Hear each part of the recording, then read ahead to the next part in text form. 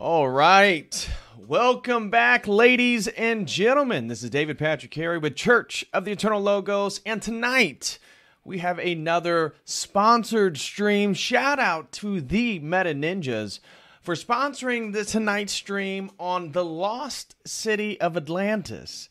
Is it myth or reality?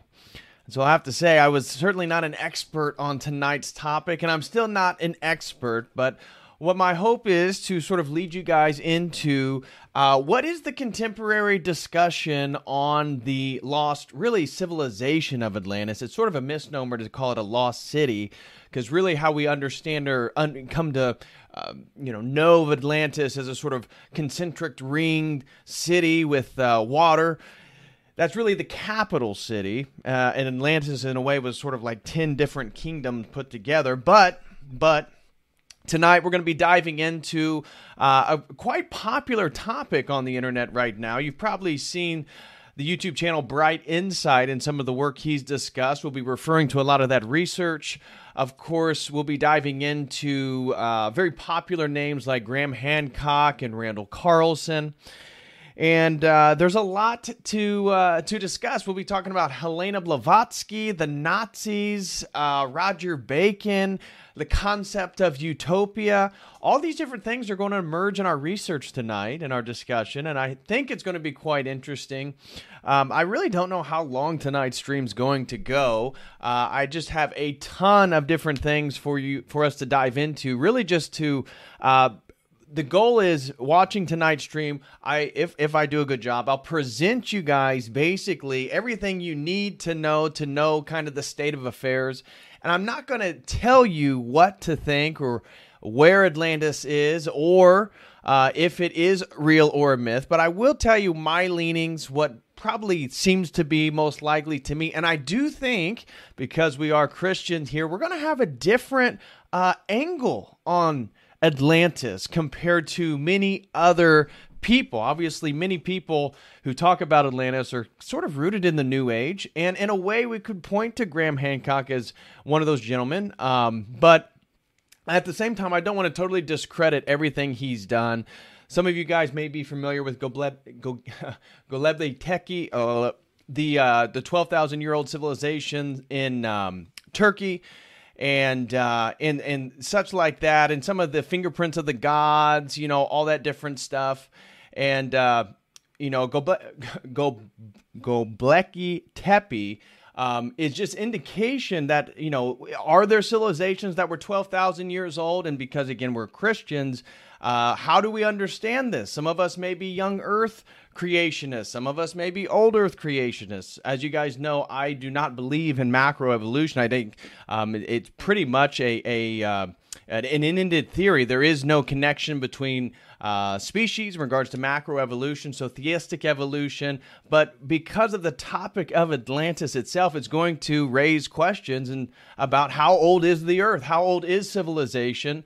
And so, again, these are questions that I really don't ever get into, the shape of the Earth or the age of the Earth, but in a way, these are sort of topics we can't get away from in our discussion of Atlantis tonight. So, there's many theories where Atlantis is. Some, like Randall Carlson, would believe in the Azores Islands or the Azore Plateau that is now sunken, near the Mid-Atlantic Ridge. Others, as we'll see, for example, the YouTube channel Bright Insight, Jimmy Corsetti believes in the Richat structure. How many of you are aware of the Richat structure?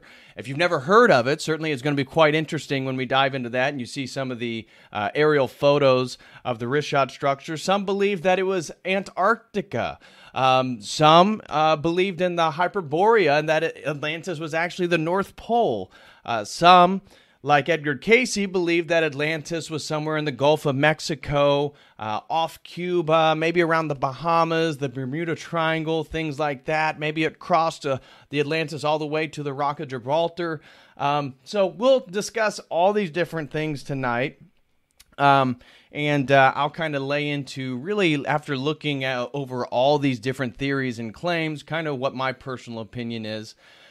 So before we even get into all that stuff, there's not going to be a whole lot of long opening monologue or anything regarding this topic. I just wanted to make my announcements, and then we can just start getting straight into the research.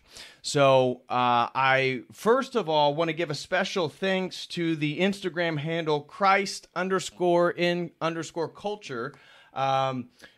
Thank you so much, brother. He actually sent me some of these socks.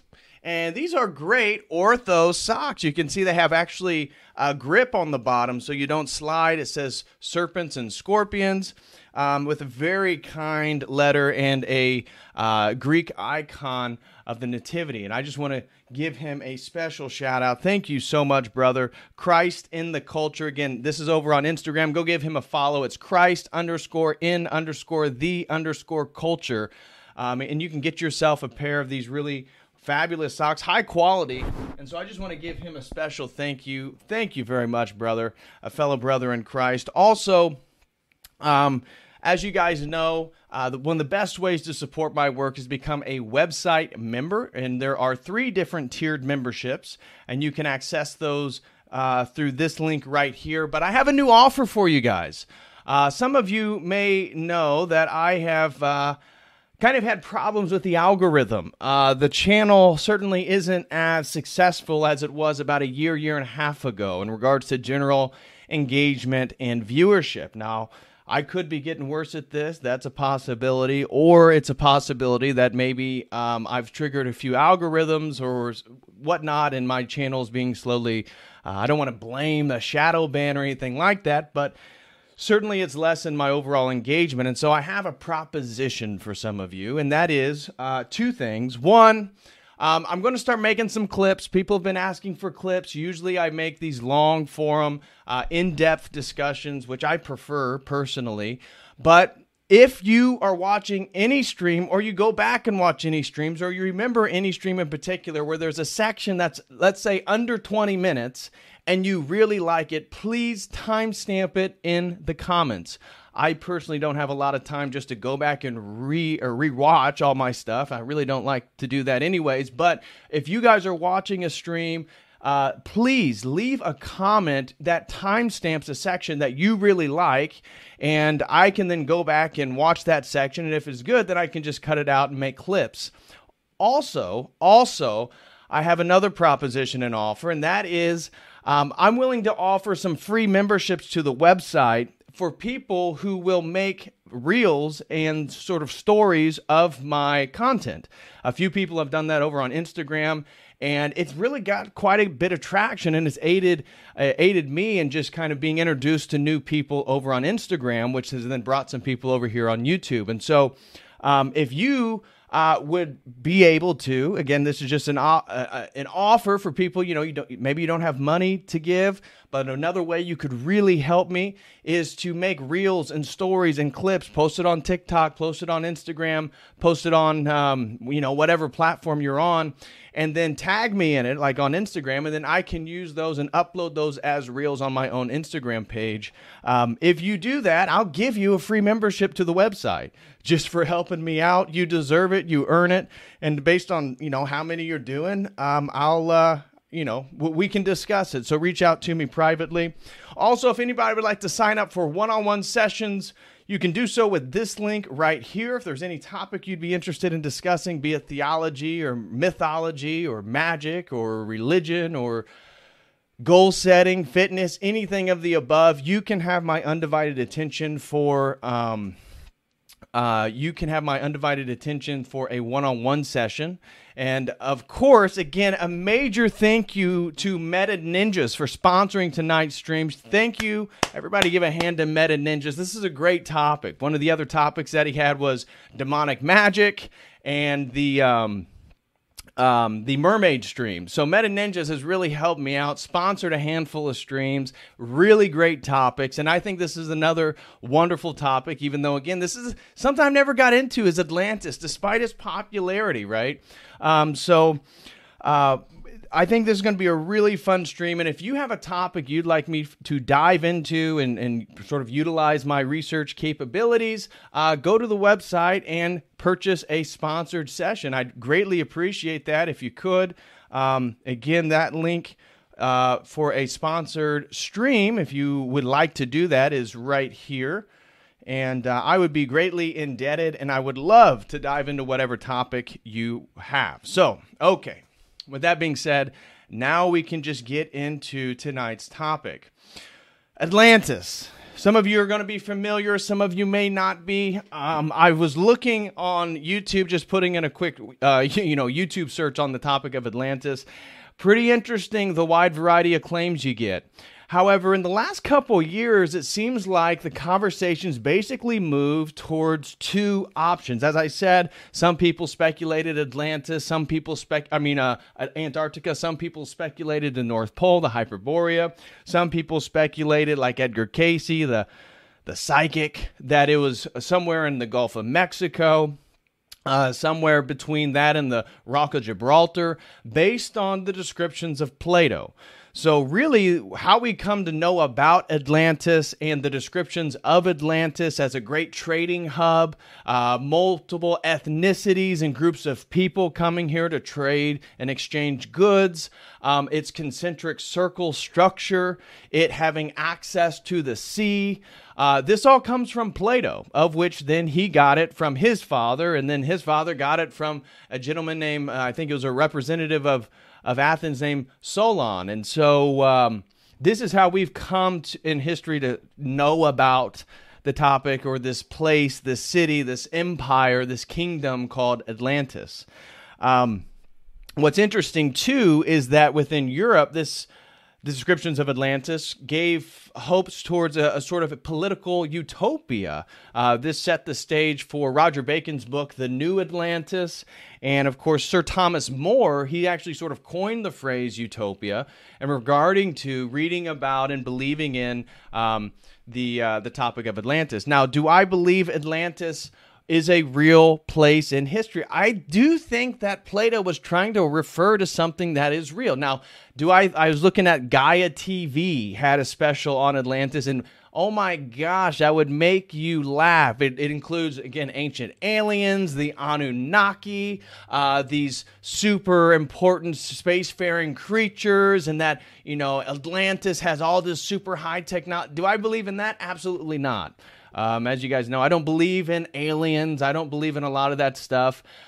But could there have been ancient civilizations of higher culture? And how would we understand that as Bible-believing Christians? I think that that can cause some people a little bit of problems. How would you kind of fit Atlantis, if it did exist, in your historical timeline due to the literality one reads Genesis and believes in, let's say, a young creationist framework? So I'm not here to convince anybody of anything. I'm just going to lay out kind of what the information is, what people think, and I'll tell you what I personally feel. Do I think that there's considerable evidence for, a major cataclysm at the end of what's called the Younger Dryas Age? This has to do with the last ice age of our planet. Yeah, I do think that seems to be accurate. Do I think the Earth is millions of years old? I question that quite a bit. Dinosaurs, I'm not so much convinced of that yet. So there are some things where I'm still open and skeptical of many things. The popular theory that's been developed more recently, and this is what I was mentioning, Joe Rogan in one of his more recent podcasts actually had Jimmy Corsetti and Ben Kirkwick? I think Ben von Kirkwick come on to discuss some of their research, and it has to do with what's called the Richat structure. And so if we go over here to Google Earth, follow me here, we can zoom in on a very interesting structure that many people are not aware of. How many of you are aware of Mauritania? And now if we move in here and we look over here at this really interesting little guy here, as we move in deeper and deeper and deeper. What exactly is this? What exactly is this? This Eye of the Sahara, as many people refer to it, has become to be believed by many, and Bright Insight certainly makes a pretty strong case that this Eye of the Sahara is indeed the location of the civilization known as ancient Atlantis. There's a few, I'll list some of the reasons why they believe this to be the ancient structure of Atlantis. Now, some of you say, well, hey, why would it be there? It's not exactly in the Atlantic Ocean, where the Azores Island that are off of Portugal here. The Azores Island is another prominent argument for where the location of Atlantis is. The problem is when Plato describes the Pillars of Hercules here at Gibraltar, how people interpret his location of Atlantis. Now, I would say the sort of leading people, modern archaeology, as we've seen in some of the discussions, again, that's where I would talk about Graham Hancock. Not that I'm here to promote all his work or all his theories, but I'm certainly believe he's pointed to certainly quite a bit of evidence highlighting at the potentiality of an ancient civilization of higher cultures all across the planet in regards to the dating of some of these structures. You know, him and Robert Schoch redated the Sphinx over here in Cairo and with the pyramids. And so looking at some of the water erosion highlights that it seems like something was going on our planet around 12,000 years ago, roughly speaking, approximately. And this was a time in which much of the planet was frozen, and this has given way to many people believing that the descriptions of the Noah's biblical flood has actually sort of scientific evidence during this period. Now, obviously, if you believe in a young Earth creationism, I'm not here to disprove or prove anything here. I'm just describing things. If you believe in a young Earth creationism, that's going to be a little bit hard. You know, how do you fit the biblical narrative of Noah, described even in things like Gilgamesh, and we see flood narratives all across ancient mythology. It seems like, in a growing popular theory, certainly is, that there were major cataclysms during the end of the Younger Dryas era. So the Younger Dryas, for those of you who are not aware, like I said, is the most recent ice age. This was a return to the glacial conditions which temporarily reversed the gradual climatic warming after the last glacial maximum. The Younger Dryas was the last stage of the Paleocene epoch, and it preceded the current warmer Holocene epoch. And so the Younger Dryas was the most severe and long-lasting of several interruptions to the warming of Earth's climate, and it was preceded by the late glacial interstadial. So the Younger Dryas is just important to know in regards to this timeline, that it around 12,900 to 11,700 years BC before, or really not, it's from the current dating. So it had been 9,000 or so years BC. But this period is believed to have had a sort of climatic shift. If you guys are familiar with Randall Carlson's work, he is one who believes that Atlantis is actually over here in the Azores Island. This right here is called the Mid-Atlantic Ridge. This is a tectonic plate, and there is the Azores Plateau, for those of you who have never heard of that. So there's actually a plateau right in this area here, and you can kind of see this ridge move right through the center of the Atlantic Ocean.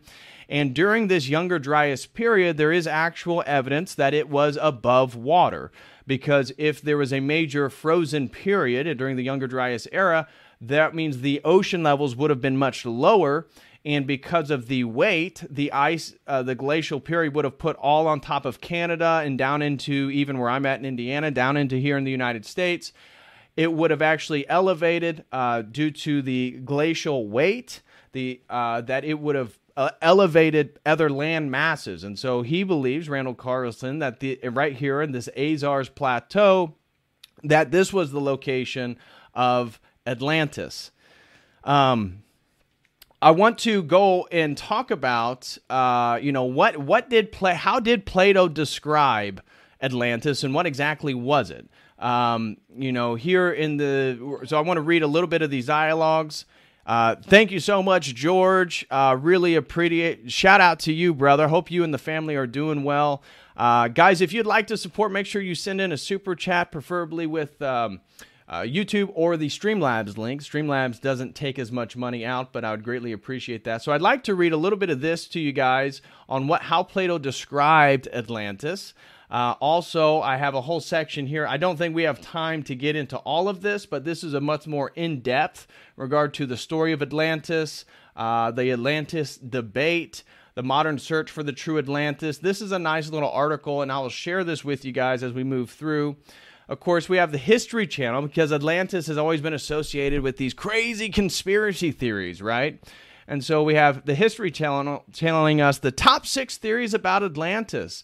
Atlantis was a mid-Atlantic continent that suddenly sunk into the ocean. Well, if it was the Azores Plateau, that could have been quite possible. Another is that the Atlantis was swallowed up by the Bermuda Triangle. This gets into, again, Edgar Cayce, the psychic, believing that, again, it was somewhere in the Gulf of Mexico. Atlantis was Antarctica. This is a theory that some people have put forth, that the story of Atlantis was a mythical retelling of the Black Sea flood.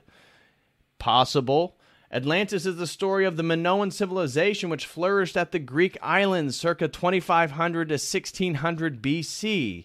Or Atlantis didn't exist at all and Plato invented it all. I lean not so much in that direction. Maybe he did. I'm not here to make the official claim, but it's certainly interesting. We could read this article, again, Fingerprints of the Gods. This has to do with the Younger Dryas boundary field. That's what this is talking about here, in which there is, again, Earth was much, much cooler. And during this period, the Sahara was actually green. So when we go back to here and we see how the Sahara is just a massive desert, we look at from Sudan to Egypt all the way to West Sahara.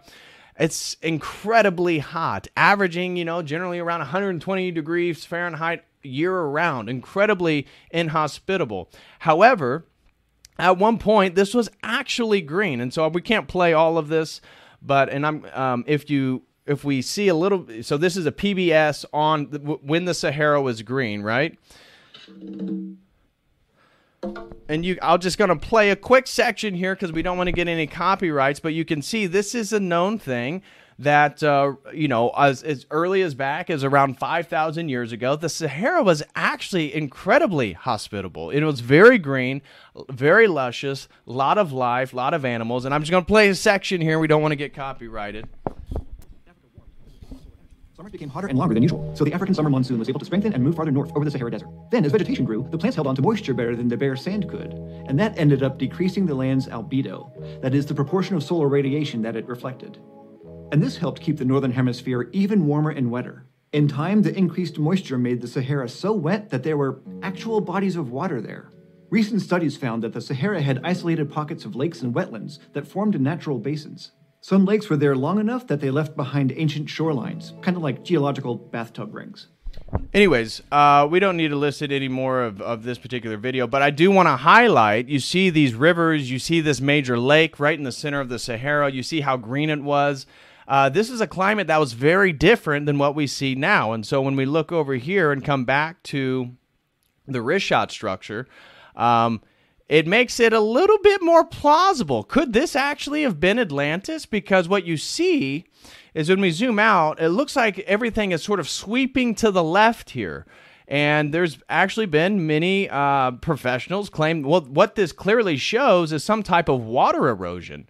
Could there have been a massive tsunami that, if again, we're looking at this desert here, that water ripped across Algeria through, again, what was at that time a much greener Sahara region, all the way through Mauritania into the ocean? And could it have been this structure have a sort of waterway that went straight into the ocean? Well, it does look like that based on elevation, that from the wrist shot structure, it is possible that water, a gateway, you could have sailed basically from the ocean into the wrist shot structure, which we know had salt deposits. So I'm just going to lay out a few of, here's some more pictures of the wrist shot structure. Here you can see how it's sort of sweeping across Here it is right here, and you can see how water erosion clearly was moving across into the ocean, and this is proven also by the let's see if I have it here, the Mauritania slide. I should have it somewhere. Let's see,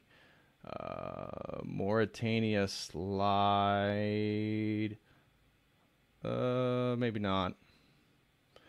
But if we can put it in here, Mauritania slide. Oh, no.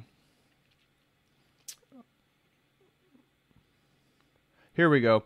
You can see right off the edge of Africa, or right off where Mauritania is, this whole structure is actually indicative of massive water spill, land spill out into the ocean, which again may in fact highlight that there was a major flood that sort of wiped away the civilization, which could potentially lead more credence to Plato's theory. Again, going back to the Richat structures here, I want to list, again, if you listen to Jimmy Corsetti, him and Ben von Kirkwick just did a major podcast with Joe Rogan, which is really providence, because Meta Ninjas purchased this stream for me to do on Atlantis back in December. It just so happened that within the last month, a lot of this Richat structure and the existence of Atlantis has sort of reemerged as a very popular topic. And again, call it providence, coincidence, synchronicity, whatever it be. Just a couple days ago, Joe Rogan did another podcast with one of the gentlemen who does believe that the Richat structure is in fact the place of Atlantis. And so here I'm going to list some of his reasonings. And if you'd like to watch his video on that topic, which is very good, you can do so with this link right here. So let me share this link with you guys. So the link that I just shared with you right there is in fact the link for the video, in which has been quite popular in discussing the Richat structure as the place for Atlantis. Now, I want to list, basically, if you watch that video, here's his major evidence, and it is quite interesting. One, nobody really has an explanation of why the Richat structure is there, why it looks like that, and how it exists. So it is a sort of natural wonder of the world, if you will. This structure right there, that was called the Eye of the Sahara. Another interesting one is the Pomponius Mela and Herodotus maps. So let me see if I have that somewhere. The Pomponius Mela. Here we go. Pomponius Mela. This was the earliest Roman geographer, and his short work remained in use nearly in the year 1500. It occupies less than 100 pages of ordinary print and is described by the Encyclopedia Britannica in 1911 as, quote, dry in style and deficient in method, but of pure Latinity, and occasionally revealed by pleasing world pictures. Okay, well, what's interesting is if you look at it and you see it's kind of hard to see. This is not oriented, north to south. Really, at the top here is let's see, let's catch our bearings. That is west. So the top of this is west. North is technically to the left. And so that's where you see Hispania down at the bottom. So that's Spain. And you see the Rock of Gibraltar. And if we zoom in here, what we'll see... come on. What we'll see is...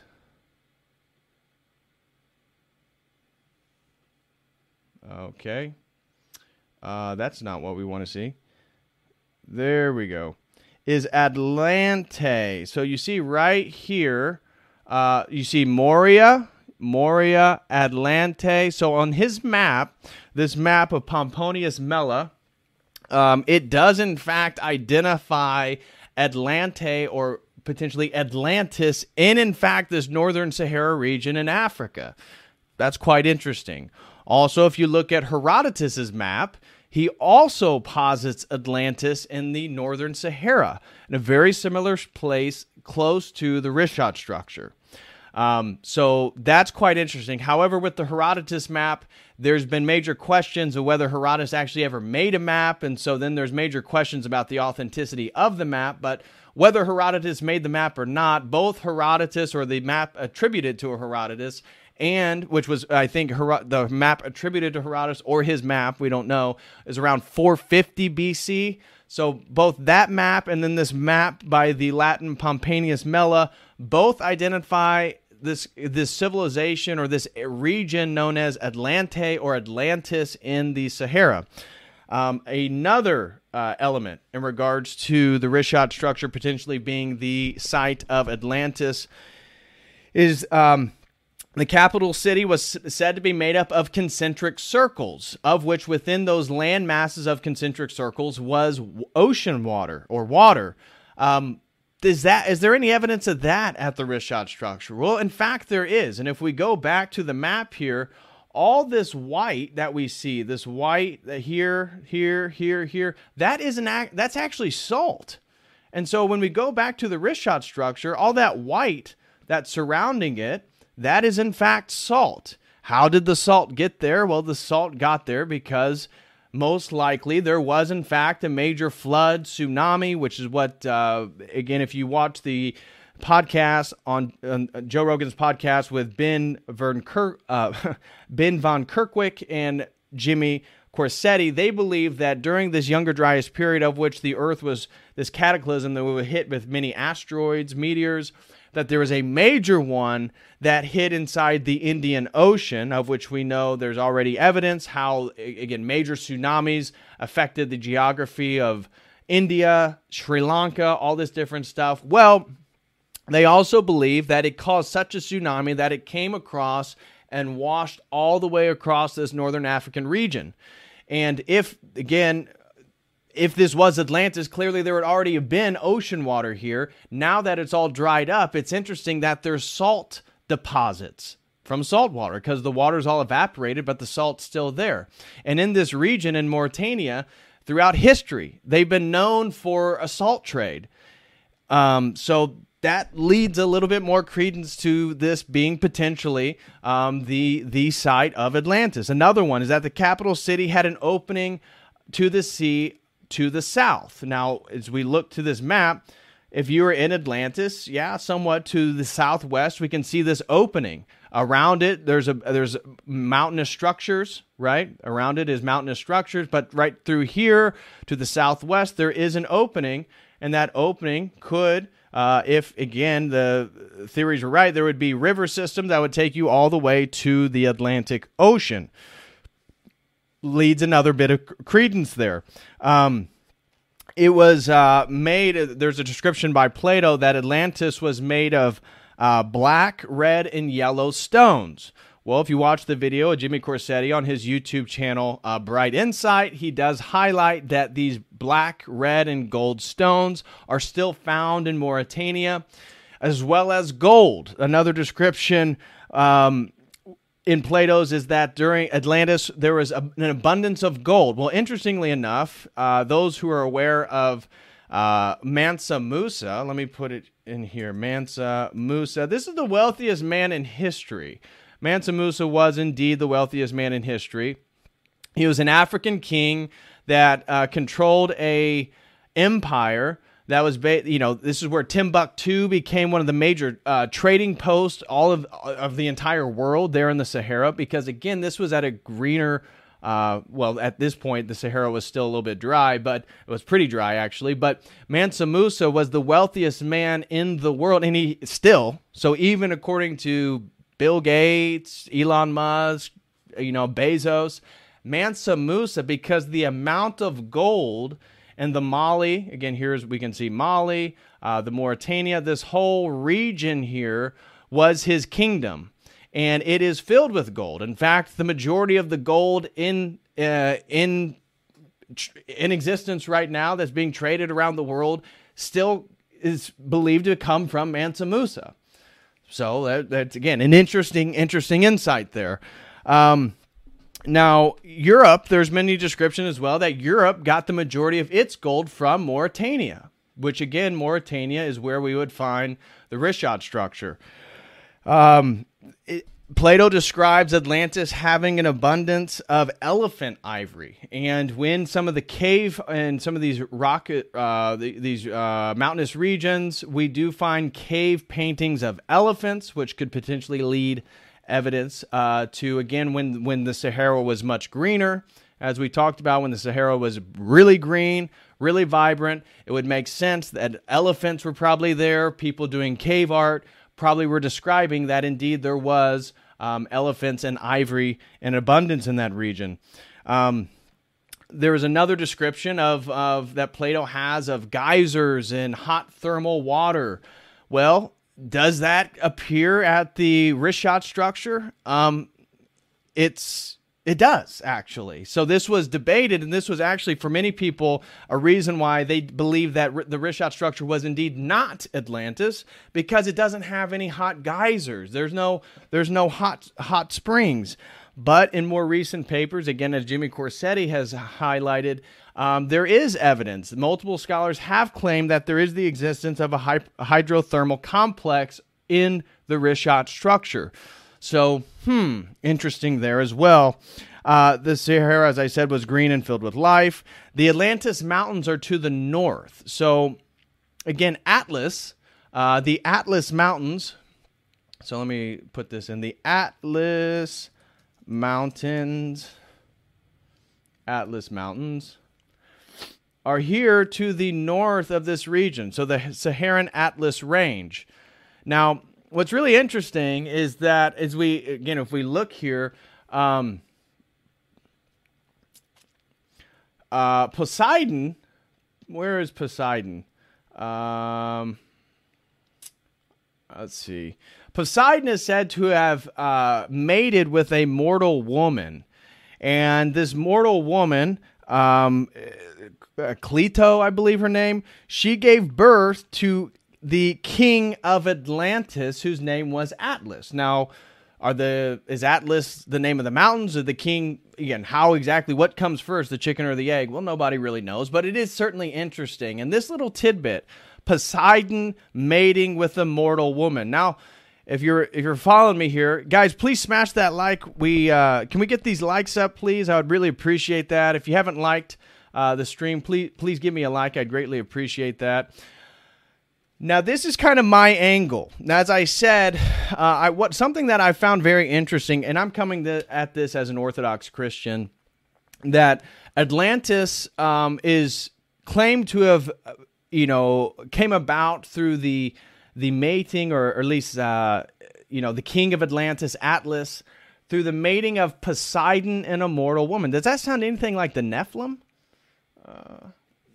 And so I was thinking that it's interesting how Atlantis is this site of these advanced technologies, of which many of the scholars that we've talked about already, they believe that advanced civilization with advanced technology, be it Egypt, and Egypt is interestingly the first place where we find the description of Atlantis. In fact, Plato says that Solon,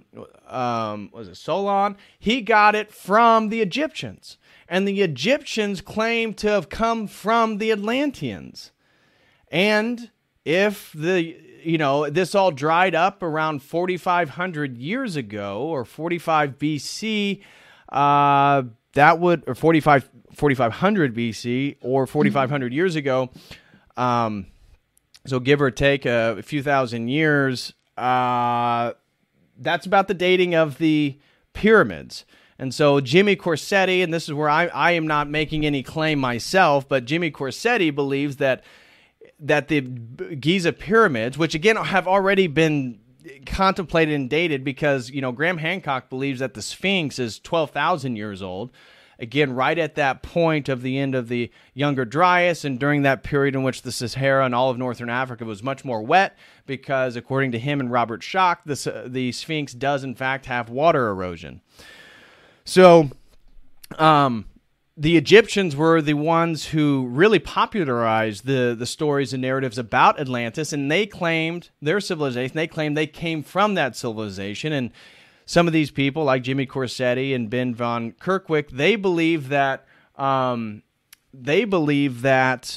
the Atlantis had these advanced ancient technologies, and that's how the Egyptians they knew of, and how they were able to quarry out many of the granite stones used for obelisks and building of the pyramids, and many of the great feats that we see in ancient Egypt, of which we know as Egypt went further and further along in history, they knew less and less about how exactly all that stuff was built, which is a bit of a conundrum.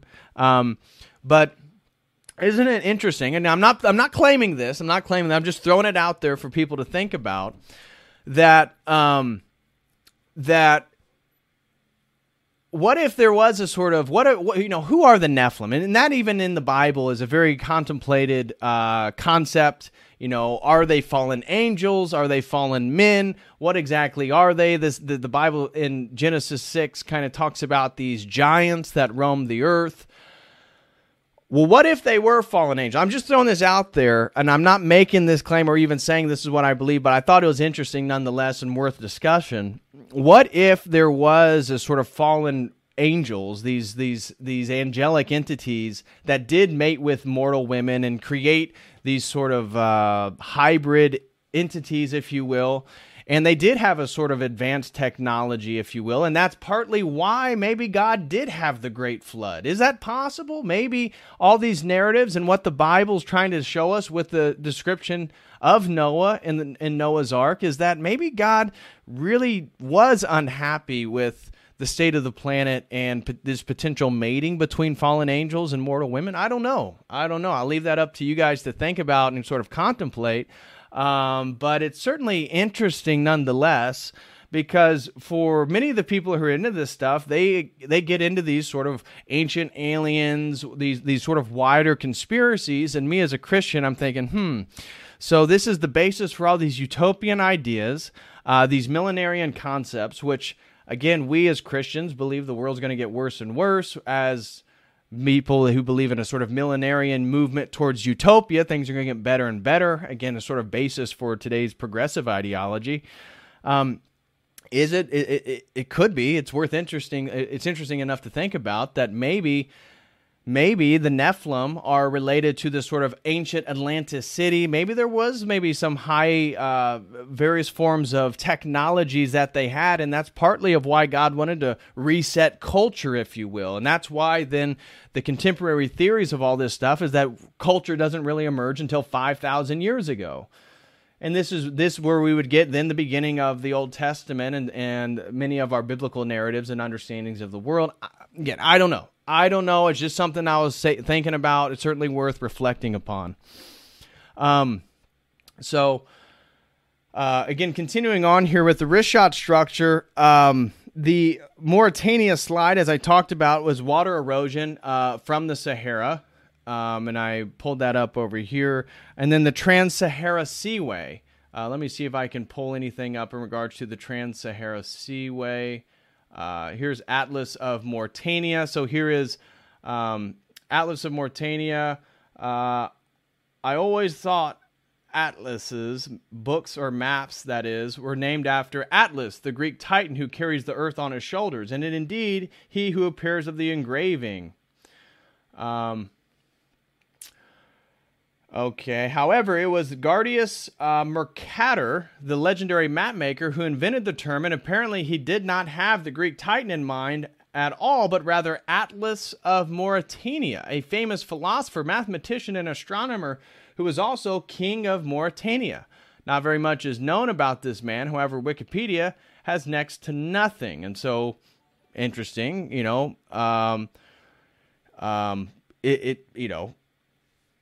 what do we think about that? I don't know. I'm not here to prove anything to anybody. I'm just here to talk about, Atlantis. So another interesting thing that Jimmy Corsetti talks about is the Kusi volcano. Let me see if I can pull that up. Kusi, here we go. This is the highest volcano in the Sahara. And Kusi, as you can, let me pull up some photos here. Kusi. Okay, images. Okay. Now, you can see where the lava, so the last explosion, scientists believe was 12,000 years ago that this volcano exploded. This is the highest volcano in the Sahara. But if you see to the right here, there seems to be something wiping away all the lava rock, right? So everything else, you can see the lava, dissipate everywhere, spread everywhere. But to the right, it seems like something was almost erasing it or washing it away. And this has led many people to believe this is that part of that great tsunami or the great flood that sort of wiped across northern Sahara. And that is, in fact, would mean that it did that after the last explosion of Imikusi, which means this would put it about 11,400 years ago. And that is basically in line with Graham Hancock's theories, Randall Carlson's theories of these climatic events at the end of the Younger Dryas region. Again, it's certainly interesting to think about. But in addition to that, if we look at this photo here, this is not snow. Despite Imikusi being 11,000 feet high from sea level, this is not snow, this is salt. Well, how the heck did salt get inside of an 11,000-foot volcano unless there is a massive water movement, again, greater than our mind can really fathom, where there'd be an amount of water that would reach 11,000 feet, and that eventually that water or this lake, scholars believe that at one point there was a lake inside the top of this volcano, and that is salt then from that lake after all that water's evaporated. That would mean all that happened after the last time this volcano exploded, and would lead a little bit more credence to this theory about the wrist shot structure potentially being the site of Atlantis, or at least something major happening in regards to water. And so that is also something quite interesting. And then the mollusks were found inside the wrist shot structure. So if we go back to the wrist shot structure, scientists have also found that, again, this is a theory of maybe what it looked like at one point, that the wrist shot structure does in fact have evidence of mollusks and life forms at the bottom of it, which would lead, again, a little bit more credence to the idea that maybe, in fact, it is a site of Atlantis, because there certainly have been water around this. If, again, we're finding mollusks, potential evidence of squid, all that type of stuff, snails, all of that. And so if also it was not in the Atlantic Ocean, so if this was Atlantis, and again, this was all green, all this Sahara Desert was in fact green, and there was rivers flowing everywhere, it would be interesting because it would make water passage to Atlantis. You could get to Atlantis from the Mediterranean without ever going into the Atlantic Ocean. And it would make certainly travel to Atlantis easier if it was this site, than out in the middle of the ocean for sort of less advanced civilizations that weren't as seafaring. Now, if you, again, like I said, you talked to Randall Carlson, and he has like a 10-hour presentation on this stuff. I listened to as much of his stuff as I could, but it's really, really detailed, where he tries to make the argument based on Plato talking about the Atlantis being straight off the Pillars of Hercules. That would be Gibraltar. So if you go straight out, you would then get into the Azores Islands and all this different stuff, which he believes the Azore Plateau right through here was in fact Atlantis. Could be. That very well could be as well. One of the major criticisms of the wrist shot structure being, in fact, the site of Atlantis has to do with the size. So this is many multiples larger than Plato's description on the size of Atlantis. And this is also why Randall Carlson he hedges that he does not believe this is the structure for two reasons. So the two main reasons that I heard him talk about why he does not believe the wrist shot structure is indeed Atlantis is, one, it's so much larger than the way Plato describes it, and also it's not straight from Gibraltar, right? So the Pillars of Hercules right here in Gibraltar, Plato says they were like straight out from there. Now, Jimmy Corsetti claims, you either move around northern Spain and Portugal here, and stay close to the land, or you go down south and there's an entire, the water itself, the flow. I'm losing my words here. It would take you, basically the winds, the tide would take you down the coast of Africa. And so if you just went straight out of the Pillars of Hercules here, Gibraltar, and you just stayed close to Africa, indeed the tide would basically take you down to Mauritania. That's his argument. Randall Carlson disagrees. So that basically summarizes a lot of the actual scientific evidence of if there was an Atlantis, where it could be. It's either in the middle of the Atlantic, around the Azore Plateau, which would have been elevated out of the water. The ocean's levels would have been much more shallow, and much of North America and all this stuff would have been frozen due to the Younger Dryas, the last ice age. And so that would have made this a very warm and, hospitable place, potentially for a civilization. Also, at that point, the Sahara would have been much greener. So, that's basically the general consensus.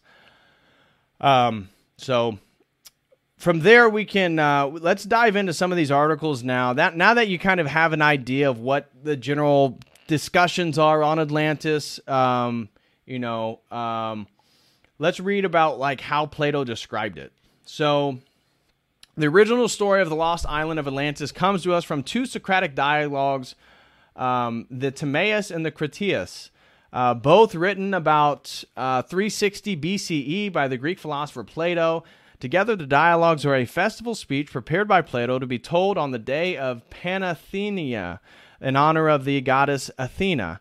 They describe a meeting of two men who had met the previous day to hear Socrates describe the ideal state, the Socratic dialogue. According to the dialogue, Socrates asked three men to meet him on this day: Timaeus of Locri, Hermocrates of Syracuse, and Critias of Athens. Socrates asked the men to tell him stories about how ancient Athens interacted with other states.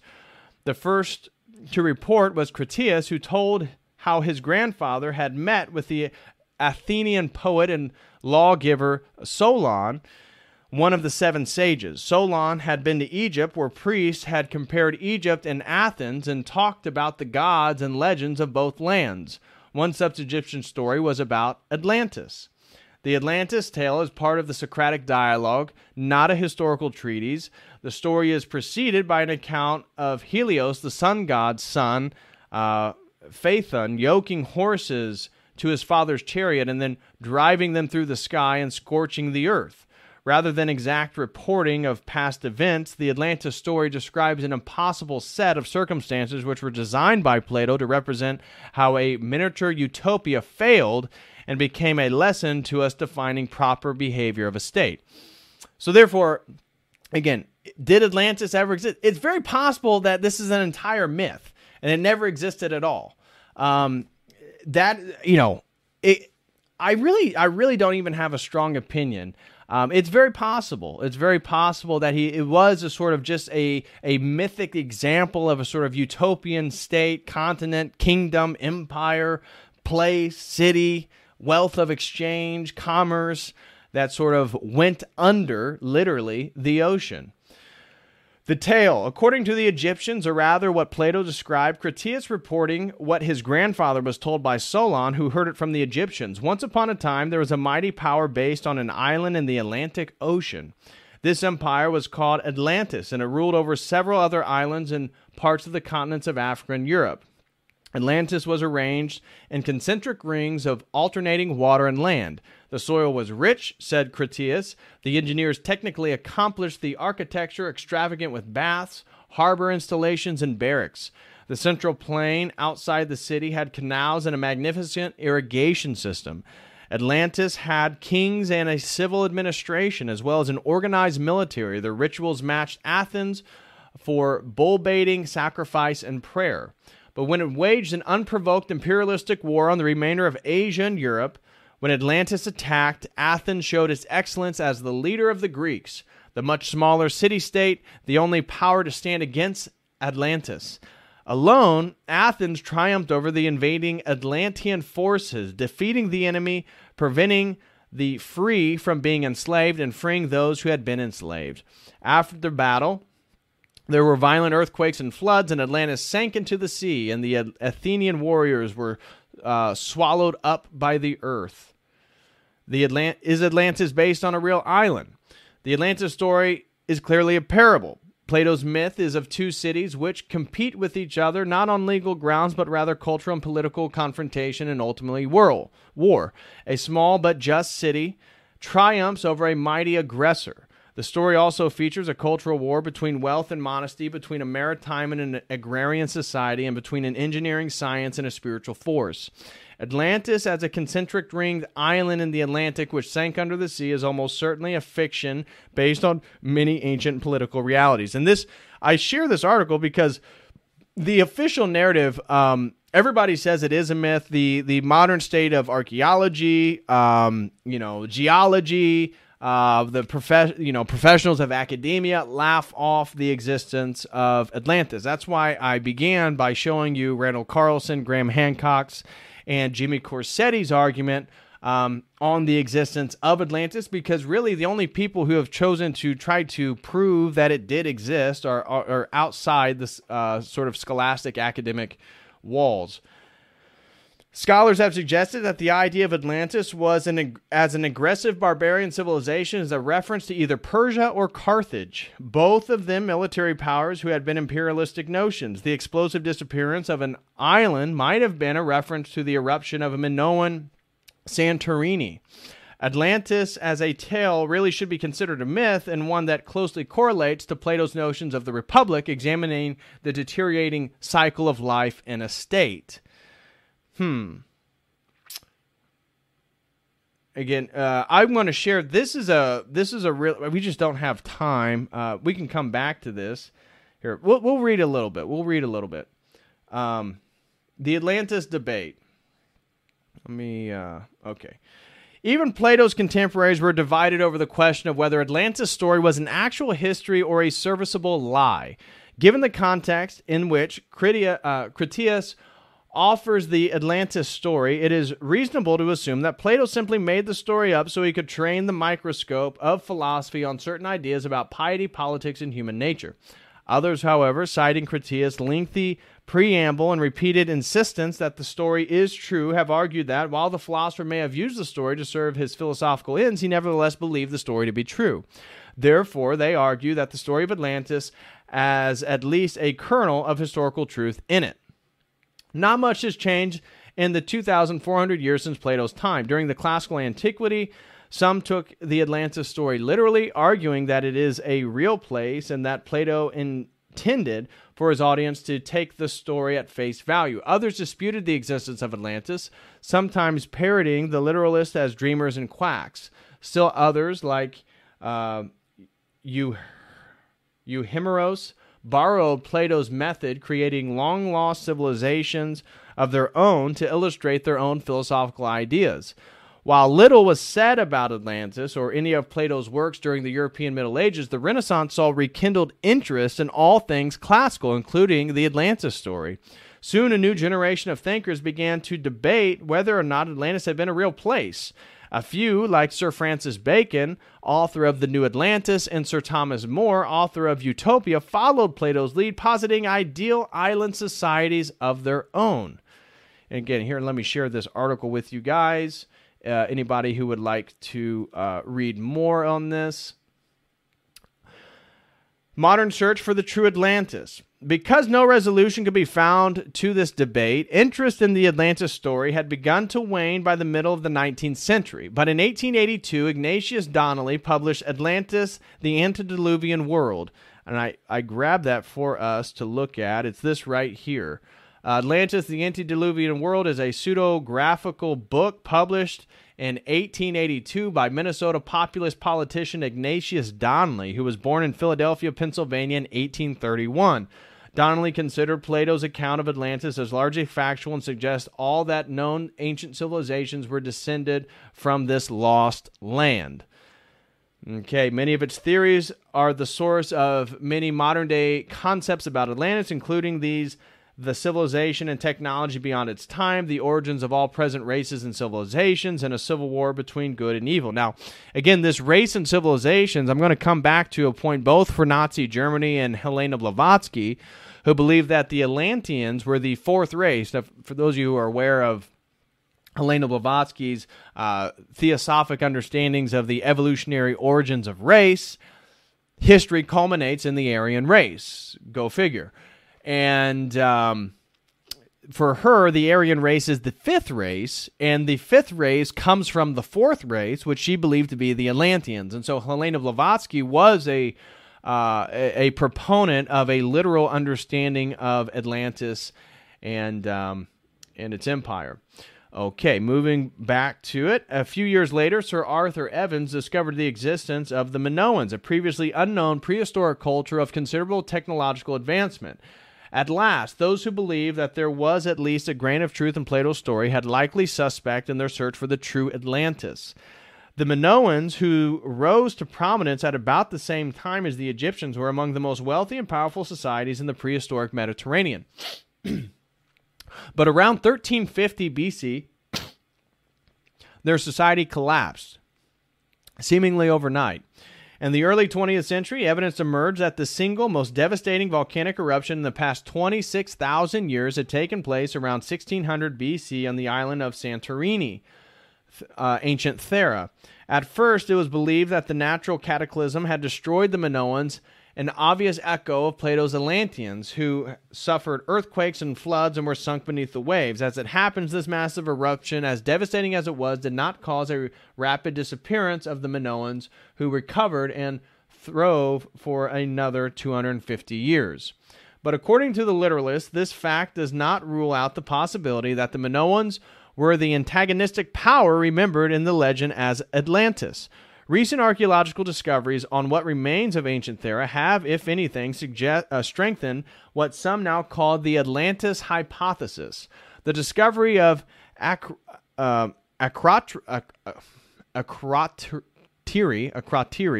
a city that was buried and preserved, like Pompeii, under tons of volcanic ash, has yielded a rich treasure trove of artifacts, including a number of wall-sized frescoes depicting Minoan ships passing between islands and larger landmasses. Many of these scenes are peaceful, but some portray armed soldiers and even drowned fighters floating among the waves. For years, most scholars assumed that the Akrotiri culture was a colony of the powerful Minoan society on Crete, but there is some evidence to suggest that the reverse was true. In any case, Thera was the home of a populous, wealthy, and powerful Minoan society. Archaeological digs on this mainland indicate that the Minoans traded with the Helladic cultures living there, including those living in the small settlements that later became Athens. Some have seen these archaeological discoveries, the outline of Plato's Atlantis story. The Minoan society on Thera was wealthy, powerful, and occasionally warlike. Plato's narrative says as much about the Atlanteans. It is certain that the Therans traded with the Helladic peoples living in the mainland and were there as wealth is a potential of wars and aggression. The Akrotiri frescoes suggest as much about the Therans as Plato's account certainly emphasizes the warlike tendencies of the Atlanteans. And finally, those who consider Thera a likely candidate for being the, quote, real Atlantis, unquote, note that its sudden and complete annihilation, as well as that of other coastal settlements like early Athens, by massive earthquakes and vast tsunamis, tallies nicely with Plato's statement that both Atlantis and Athens sank beneath the waves in a single day and night of misfortune. Okay. Here I want to get to Edgar Casey. So far, we have summarized the modern debate among academic experts over the cautious hypothesis about the story of Atlantis contains at its core a few grains of historical fact. But over the past 50 years, quite a few less cautious enthusiasts have concocted hundreds of theories about the location of the true Atlantis. Its location has been discovered in Sweden, England, the Sahara Desert. That would be the Richat structure. The Azores, that would be the Azores Islands or the Azores Plateau. I would give it to the Azores Plateau most likely, but the Canary Islands, the North Pole, Antarctica, Bolivia, the Bahamas, the Indian Ocean, Utah, Pennsylvania, and Alabama, and the list goes on. The psychic Edgar Cayce famously declared that he had discovered in trance the Akashic record, that record of all of humanity. The accumulated secrets of the Atlanteans was buried in a vault beneath the Sphinx in Egypt. And there are libraries of books and hundreds of websites that connect Atlantis to extraterrestrials, races of enlightened beings, interdimensional portals, not to mention dozens of so far unattested civilizations based in Africa, Europe, and the Americas. In addition, millions of dollars in grant funds have been spent on ships, submarines, sonar mapping equipment, and teams of marine archaeologists and salvage divers hoping to make breakthrough discovery. A number of well-funded explorations have taken place off the Strait of Gibraltar and the coast of Turkey, Libya, and Italy, and any number of scholars have attempted to connect the scant clues in Plato's dialogues with known geological, archaeological, and even astronomical phenomenon in the ancient world. The marine expeditions have even discovered sunken cities, though their names and histories have been well known to experts in the ancient Mediterranean world. Despite these tantalizing discoveries, no consensus has emerged about whether the Atlantis story dimly remembers actual historical events, or if it does, or were the lost civilization's ruins may be found. Indeed, unless divers find a sunken island with a "Welcome to Atlantis" sign posted on its outskirts, it is unlikely that the resolution will ever be found. And so, again, you guys can read the rest of that article if you would like. I've already read the History Channel's descriptions, which fails to actually mention the Sahara Desert. We can come back to this if you want. This has to do, we can read it real quick. This has to do with the Younger Dryas boundary field, okay? And this is more contemporary. Now, I'm not telling you to believe everything that Graham Hancock says or his Fingerprint of the Gods, which is one of his more popular books. I'm not here to convince you of anything, really. My mind's not fully convinced of anything. I'm just here to share ideas with you. And so the graphic shows here the vast swath of our planet that geologists call the Younger Dryas boundary across a huge, quote, fingerprint spanning North America, Central America, and South America, most of Europe, and parts of the Middle East, as well as a telltale trace of multiple impacts by the fragments of a giant comet that has been found. Some of these fragments were 2 kilometers or more in diameter, and they hit the Earth like a blast of a cosmic scattergun around 12,800 years ago. This was near the end of the last ice age, which from our world has been emerging into a pleasant warming phase, but the impact set in train a kind of nuclear winter and plunged the planet back into a period of cold and darkness that lasted until around 11,500 years ago. And this is that 11,500 years ago is that date where for Graham Hancock he's found a lot of interesting evidence for that sort of great flood narrative and such. Okay. It is the period of extreme cold that was referred to as the Younger Dryas after a characteristic alpine tundra wildflower, Dryas octopetala. But it is only now, with conclusive evidence, that the comet impact that we can be sure of caused it. For the past 7 years, academics have been involved in such an intense dispute about whether or not the comet impact actually occurred 12,800 years ago, and that the implications of what it might have meant for the story of civilization have yet to be considered at all. But every attempt to refute the impact evidence has in turn been refuted by the case of the Younger Dryas comet, is now so compelling that it is time to widen the debate. It is clear now that some of the largest fragments of the comet hit the North American ice cap, which was still a mile deep 12,800 years ago, and caused cataclysmic flooding. Okay, caused cataclysmic flooding. I had the opportunity to explore some of the extraordinary effects of this on the ground in September 2014 when I drove from Portland, Oregon to Minneapolis, Minnesota, with catastrophist researcher Randall Carlson. Simultaneously, other large fragments hit the northern European cap with the same cataclysmic effects. The result was a global disaster that lasted 1,300 years. It is, I believe, the smoking gun that made us a species with amnesia and wiped out almost all traces of a former high civilization of prehistoric antiquity. But there were survivors who preserved at least some of the knowledge of civilization that had been destroyed with the intentions of transmitting it to future generations. So it is not an accident that the first traces of the reemergence of civilization in the form of the earliest known megalithic architecture and the republication of agricultural skills occur at Göbekli Tepe. Gosh, Göbekli Tepe. I cannot pronounce that very well. In Turkey, 11,500 years ago. Again, and for those of you who are not aware with Göbekli Tepe, this is what it looks like. And so they have found these very interesting structures that force this sort of reaccounting based on all, and this is a modern archaeological site now. This is not conspiracy theory. It does, in fact, date to 12,000 years ago. So if we go here to Göbekli Tepe, okay. It is a Neolithic archaeological site in the southeastern Anatolia region of Turkey, dated to pre-pottery Neolithic between 9,500 and 8,000 BCE. The site comprises a number of large circular structures supported by massive stone pillars, the world's oldest known megaliths. Many of these pillars are richly decorated with figurative anthropomorphic details, clothing, and reliefs with wild animals, providing archaeologists rare insights into prehistoric religion and the particular iconography of the period.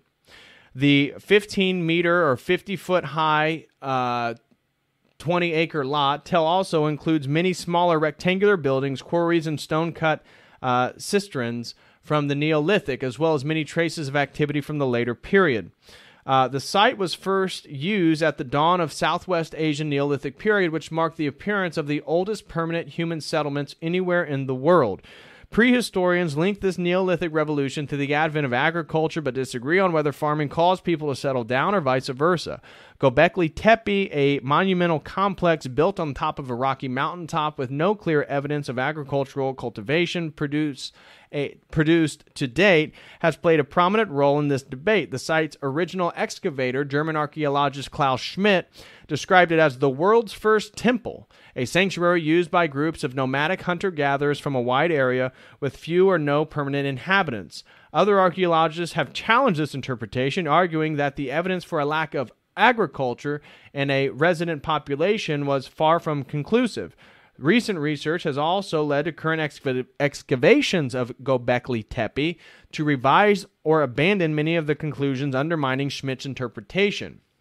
First noted in a survey in 1963, Schmidt recognized the site as prehistoric in 1994 and began excavations there the following year. After his death in 2014, work continued as a joint project of Istanbul University and the German Archaeological Institute under the overall direction of Turkish prehistorian Necmi Karul. Göbekli Tepe was designated UNESCO World Heritage Site in 2018, recognizing its outstanding universal value as, quote, one of the first manifestations of human-made monumental architecture. As of 2021, less than 5% of the site has been excavated. And so if you see some of the photos and stuff of Göbekli Tepe now, they have been excavating more and more and more and more of the site. Now, some theories I've heard, people have argued that they deliberately buried Göbekli Tepe, and so you can see how they have these shades over it now. They built shades so they can do more excavation, even if it rains or if the weather's inclements. And this is what it looks like underneath those shades. There's some of the work that they're doing. Okay. Okay, where were we? We were here. Göbekli Tepe, where is that? Okay, Göbekli Tepe in Turkey, 11,500 years ago, a date that coincides exactly with the end of the Younger Dryas and the return to a more congenial global environment. Everything we have been taught about the origins of civilization occurs after 11,500 years ago, and this is true. Again, I'm not trying to make a case, but certainly it seems, according to modern archaeology, that when we look at the oldest monuments we can find, nothing really predates 11,500 years ago. A date that coincides exactly with the end of the Younger Dryas and return to a more congenial global environment. Everything we have been taught about the origins of civilization occurs after 11,500 years ago. In other words, after the radical punctuation mark of the Younger Dryas. It is what happened before that we desperately need to recover. These are amongst the mysteries that I'm exploring in Magicians of the Gods, the book that I've been researching for the past 3 years. Okay, so there's that. No, we don't need that. We've kind of already done this. Okay, I want to move through interpretations of Atlantis, starting with Jewish and Christian interpretations of Atlantis. So let's read a little bit about this. Now, so you can kind of see then why I laid out from the beginning of kind of explaining to you guys the Younger Dryas, some of the scientific approaches to the existence of Atlantis, because that's necessary to really understand the whole context of the people, the proponents who believe that Atlantis is in fact real and that they are in fact finding it in various places. That's this. You need to understand this stuff to know what the heck they're talking about. Okay, Jewish and Christian understandings of Atlantis. During the early first century, the Hellenistic Jewish philosopher Philo of Alexandria wrote about the destruction of Atlantis in his On the Eternity of the World, and a longer passage allegedly citing Aristotle's successor Theophrastus. Quote, and the island of the Atlantes, translator spelling the original Atlantis, which was greater than Africa and Asia, as Plato says in the Timaeus, in one day and night was overwhelmed beneath the sea in consequence of an extraordinary earthquake and inundation, and suddenly disappeared, becoming sea and not indeed navigable, but full of gulfs and eddies. The theologian Joseph Barber Lightfoot noted on this passage, Clement may possibly be referring to some known but hardly accessible land lying without the Pillars of Hercules, but more probably he contemplated some known land in the far west beyond the ocean, like the fabled Atlantis of Plato. Other early Christian writers wrote about Atlantis, although they had mixed views on whether it existed or was an untrustworthy myth of pagan origin.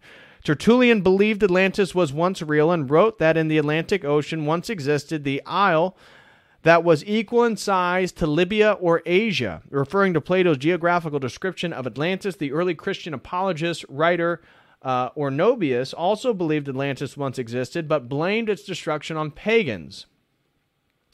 Cosmas Cosmas in the 6th century wrote of Atlantis in the Christian Topography in an attempt to prove his theory that the world was flat and surrounded by water. In like manner, the philosopher Timaeus also describes the earth as surrounded by the ocean, and the ocean as surrounded by the more remote earth. For he supposes that there is to the westward an island, Atlantis, lying out in the ocean in the direction of Gadaria, of an enormous magnitude, and relates to the 10 kings having procured mercenaries from the nations in the island, came from the earth far away and conquered Europe and Asia, but were afterwards conquered by the Athenians.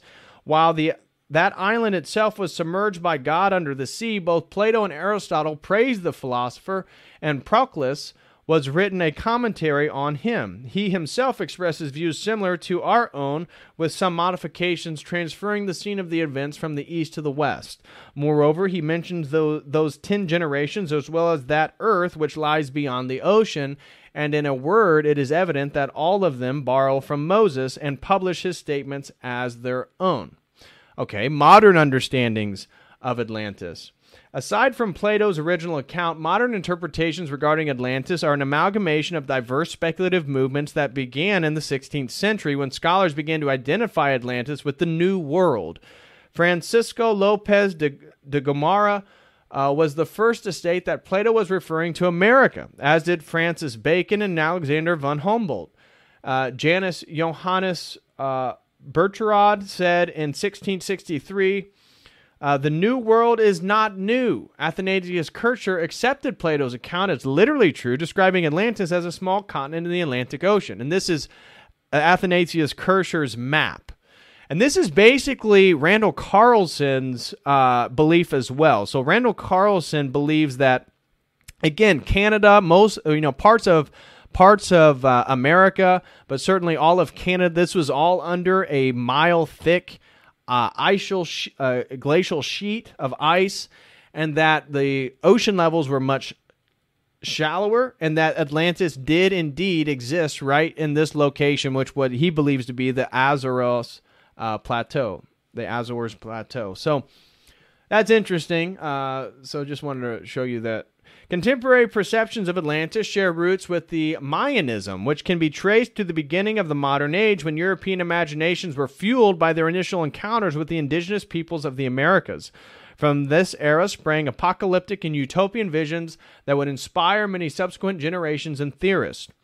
Most of these interpretations are considered pseudo-history, pseudoscience, and pseudo-archaeology, as they have presented their works as an academic or scientific, but lack the standards and criteria. The Flemish cartographer and geographer Abraham Ortelius is believed to have been the first person to imagine that the continents were joined before drifting to their present positions. In the 1596 edition, his Thesaurus Geographicus, he wrote, "Unless it be a fable, the island of Gander or Gandes will be the remaining part of the island of Atlantis or America, which was not sunk, as Plato reports in the Timaeus, so much as torn away from Europe and Africa by earthquakes and flood.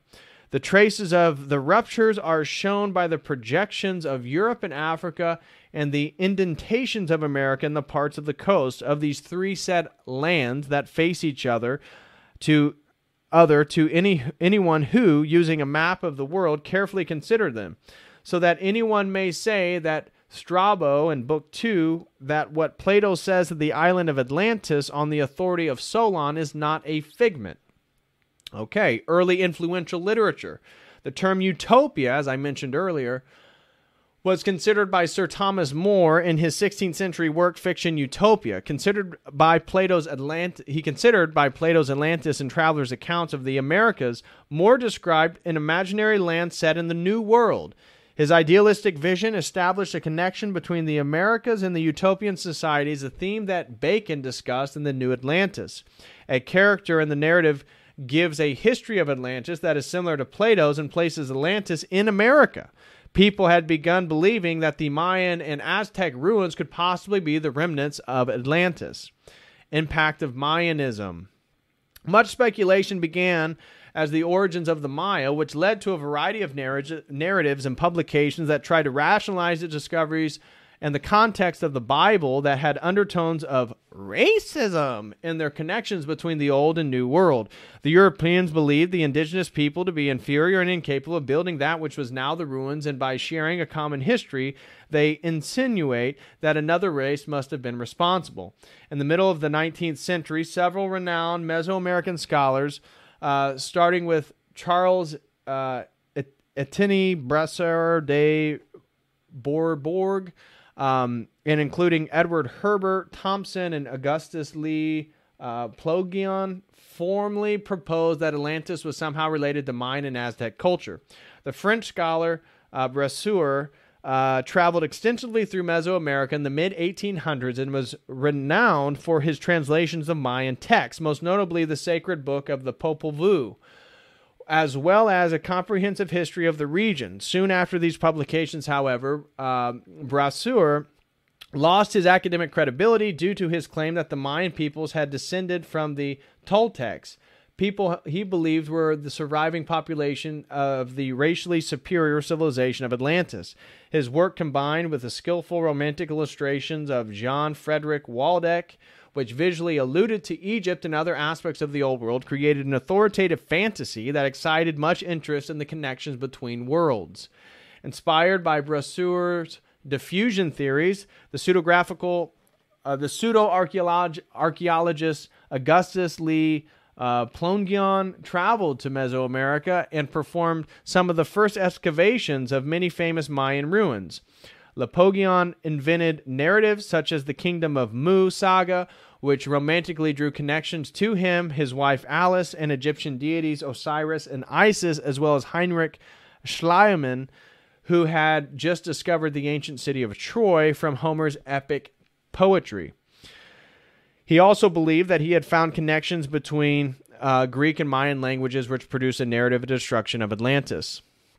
Okay. Now remember, we have Ignatius Donnelly, the politician from Minnesota. In 1882, publication of Atlantis, the Antediluvian World by Ignatius Donnelly stimulated much popular interest in Atlantis.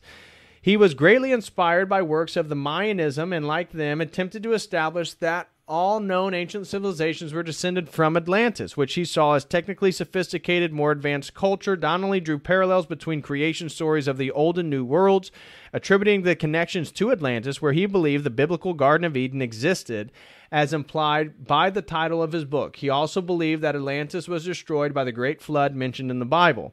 Donnelly is credited with the father of the 19th century Atlantis revival and is the reason why the myth endures today. He unintentionally promoted an alternative method to inquiry to history and science, and the idea that myths contained hidden information that opens them to ingenious interpretation by people who believe they are new and special insight. Now, this is interesting. Here's Helena Blavatsky. So, Helena Petrovna Blavatsky, the founder of the Theosophists, took up Donnelly's interpretations. She wrote The Secret Doctrine in 1888, which she claimed was originally dictated in Atlantis. She maintained that the Atlanteans were cultural heroes, contrary to Plato, who describes them mainly as military threat. She believed in a form of racial evolution. In her processes of evolution, the Atlanteans were the fourth root race, which were succeeded by the fifth, the Aryan race, which she identified with the modern human race. In her book, Blavatsky reported that the civilization of Atlantis reached its peak between 1,000,000 and 900,000 years ago, but destroyed itself through internal warfare brought about by the dangerous use of psychic and supernatural powers of the inhabitants. Rudolf Steiner, the founder of anthroposophy and Waldorf schools, along with other well-known theosophists such as Annie Besant, also wrote of cultural evolution in much of the same vein. Other occultists followed in the same lead, at least to the point of tracing a lineage of occult practices back to Atlantis. Among the most famous is Dion Fortune and her esoteric orders of their work. Drawing on these ideas, Rudolf Steiner and Hannes Horbiger, Egon Friedel started this book. Okay, moving on. Nazism and occultism. This is pretty interesting. Blavatsky was also inspired by the work of the 18th century astronomer John Sylvian Bailey, Bailey, who had orientalized the Atlantis myth in his mythical content of the Hyperborea, a reference to the Greek myths featuring Northern European region at the same time, home to a giant godlike race. Don Edelstein claims that her reshaping of the theory and the secret doctrine provided the Nazis with a mythological precedent and a pretext for their ideological platform and their subsequent genocide. However, Blavatsky's writings mention that the Atlanteans were in fact olive-skinned peoples with Mongoloid traits who were the ancestors of modern Native Americans, Mongolians, and Malayans. The idea that the Atlanteans were Hyperborean Nordic supermen who originated in the northern Atlantic or even in the far north was popular in the German Aristophatic movement around 1900, propagated by Guido von List and others. It gave them the name Thule-Gesellschaft, an anti-Semite Munich lodge which preceded the German Nazi Party. The scholars Carl George I can't pronounce that, and Hermann Wirth were the first to speak of the Nordic Atlantean and Aryan Nordic master race that spread from Atlantis over the northern hemisphere and beyond. The Hyperboreans were contrasted with the Jewish people. Party ideologist Alfred Rosenberg, the myth of the 20th century, and SS leader Heinrich Himmler made it part of the official doctrine. The idea was followed by the adherents of esoteric Nazism, such as Julius Evola and more recently Miguel Serrano. The idea of Atlantis as the homeland of the Caucasian race would contradict the beliefs of older esoteric and theosophic groups which thought that the Atlanteans were non-Caucasian, brown-skinned peoples. Modern esoteric groups, including the Theosophic Society, do not consider Atlantean society to have been superior or utopian. They rather consider it a lower stage of evolution. Edgar Cayce. The clairvoyant Edgar Cayce spoke frequently of Atlantis during his life readings. He claimed that many of his subjects were reincarnations of people who had lived there. By tapping into their collective consciousness, the quote Akashic records, Cayce declared that he was able to give detailed descriptions of the lost continent. He also asserted that Atlantis would rise again in the 1960s, sparking much popularity of the myth in that decade, and that there is a hall of records beneath the Egyptian Sphinx which holds the historical text of Atlantis. Recent times, and then we'll stop. Recent times, the continental drift became widely accepted during the 1960s, and the increased understanding of plate tectonics demonstrated the impossibility of a lost continent in the geographically recent past. Most, quote, lost continent theories of Atlantis began to wane in popularity. But as I did say, we do know now, I mean, it's general geology, that the ocean levels have risen, and that, you know, the shoreline that we currently know around the world is not the same as it was, again, 12,000 years ago. Plato scholar Julia Annas and Regents Professor of Philosophy at the University of Arizona had this to say on the matter. The continuing industry of discovering Atlantis illustrates the dangers of reading Plato, for he is clearly using what became a standard device of fiction, stressing the historicity of an event and the discovery of hereto unknown authorities as an indication that what follows is fiction. The idea is that we should use the story to examine our ideas of government and power. We have missed the point if instead of thinking about these issues, we go off exploring the seabed. The continuing misunderstanding of Plato as historian here enables us to see why his distrust of imaginative writing is sometimes justified. One of the proposed explanations for the historical context of the Atlantis story is that it serves as Plato's warning to his fellow citizens against their striving for naval power. Kenneth Fetter points out that in the Critias story in the Timaeus provides a major clue. In the dialogue, Critias says, referring to Socrates' hypothetical society. And when you were speaking yesterday about your city and citizens, the tale which I have been repeating to you came into mind, and I remarked with astonishment how, by some mysterious coincidence, you agreed in almost every particular with the narrative of Solon.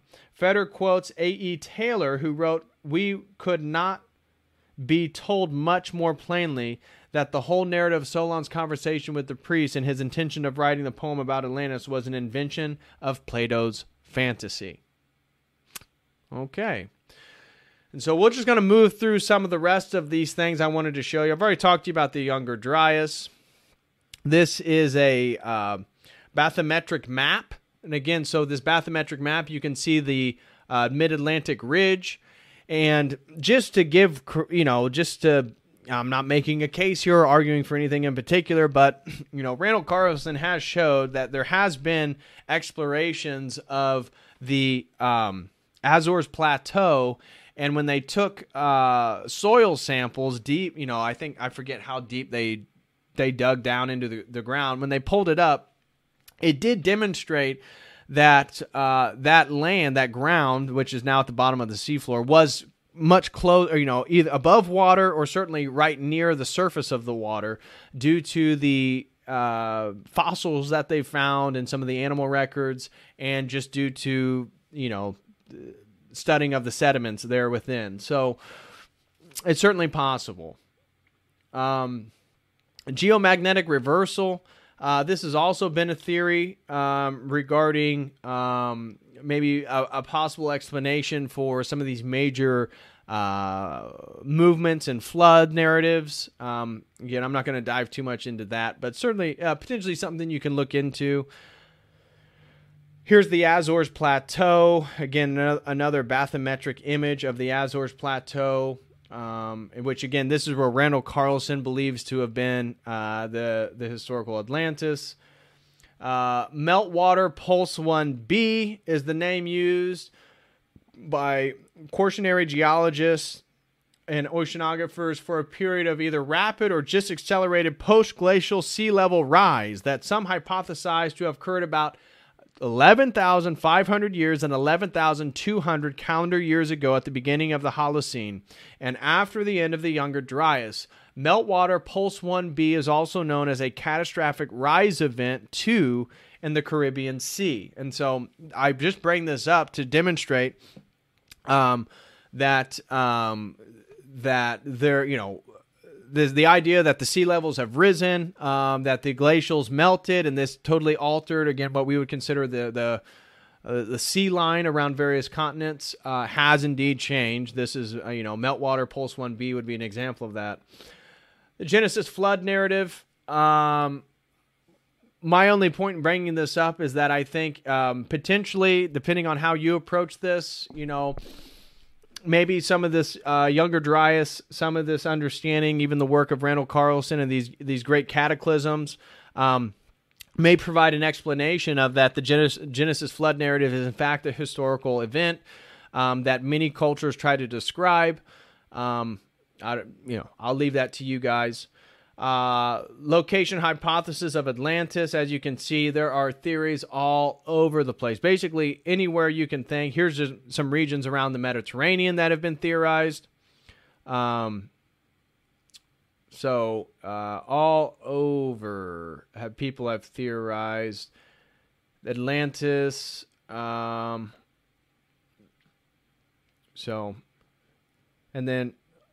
So here's probably the global events. Antarctica, you have the Southeast Asia, you have Sri Lanka that was believed to be potentially Atlantis. You have this red dot over in Sahara, again pointing at the Richat structure. The Caribbean, Edgar Cayce kind of talked about that. And then you have one out by the Azores Plateau. England, up by England, all types of stuff. So we're not going to cover much of that. If that's something you want to look into, you can do that on your own. Again, here's the Richat structure, which I think is certainly interesting. Whether it's the historical Atlantis or not, it's certainly something to at least know about. It's certainly geographically worth knowing about. It's very interesting, and the fact that there's salt deposits and all that type of stuff, very, very interesting. So that's the Richat structure. What is this? Oh, Pomponius Mela. Yeah, the Pomponius Mela map, which again describes Atlantis in Africa. That's what we were showing right at the bottom right corner. We see Africa, right? And we see Atlante next to Mauritania. Next one, Imikusi, again, the highest volcano in the Sahara, which has evidence of ocean water, salt inside the top of the volcano, which only would mean that water at one point went all the way above 11,000 feet, potentially. So, very interesting stuff. Mauritania. How many of you even heard of Mauritania? Mauritania is the Latin name for a region in the ancient Maghreb. It stretched from the central present-day Algeria westward to the Atlantic, covering the northern present-day Morocco and southward to the Atlas Mountains. Its native inhabitants, semi-nomadic pastoralists of Berber ancestry, were known to the Romans as the Mori, which again, if you look at Pomponius Mela's map, the Mori are right next to Atlantis. So, I don't know. Interesting stuff. I'm not here to make a claim, just present information. Here's another, again, here's people who believe that the Azores Plateau, this is basically how they view what it looked like, is something like this nature. You come right out of the Pillars of Hercules, which is the Rock of Gibraltar. You come through Gibraltar, and there was Atlantis. That is the belief of people like Randall Carlson. Here is current-day Mauritania. I did not know much about this country. It's certainly interesting. I just in the fact that I didn't know much about it, so I was looking into it. I mean, out of all the countries in Africa, I would have to say Mauritania is probably the one I know about the least. And so that was interesting to sort of dive a little bit into that country there. Again, we can look at the Sahara Desert. That volcano, by the way, Imi Kusi, is in Chad, right here in the center. And then As we move into here, we can see the Richat structure.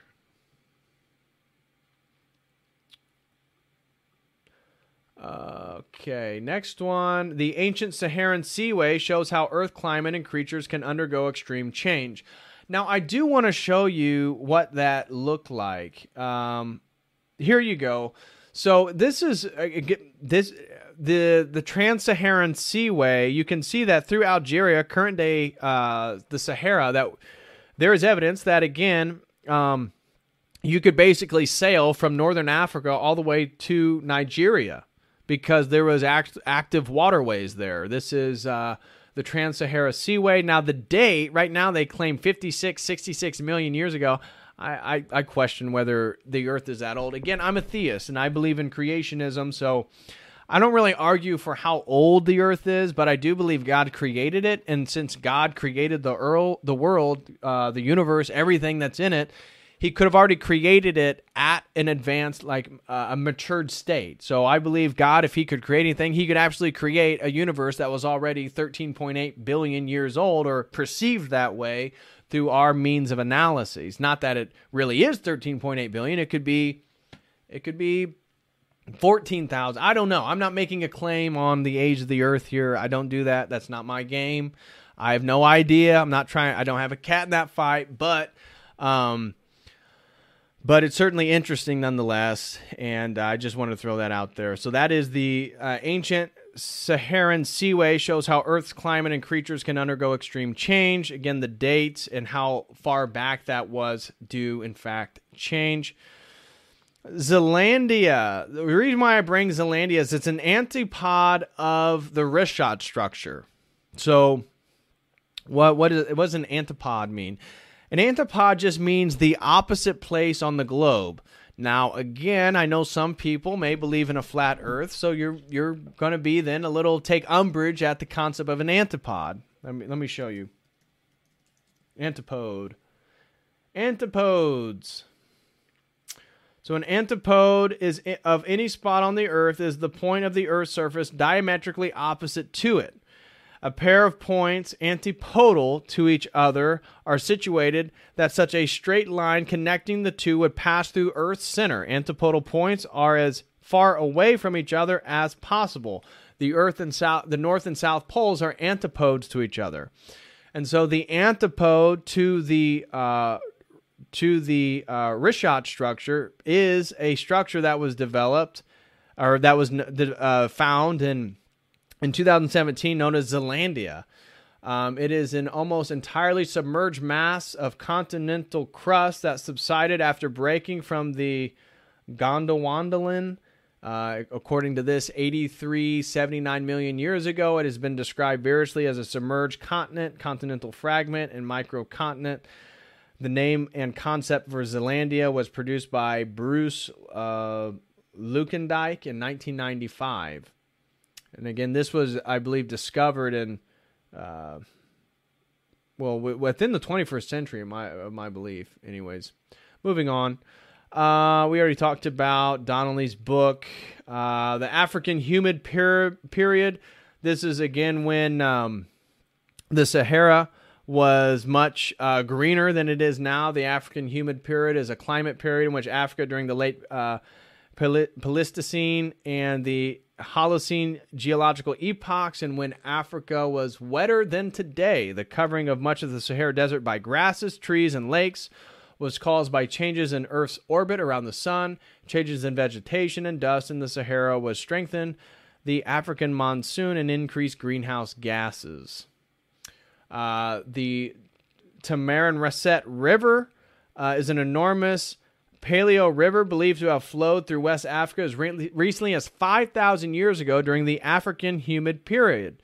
The Tamanrasset River basin is thought to have been comparable to the present-day Ganges River basin in Asia. And so you can see, they believe it goes all the way from, from basically the Arabian, from Saudi Arabia all the way across through West Africa. Senegal, remember, and this goes right through, this river would go right through the Richat structure. if we look here, and then we look here, so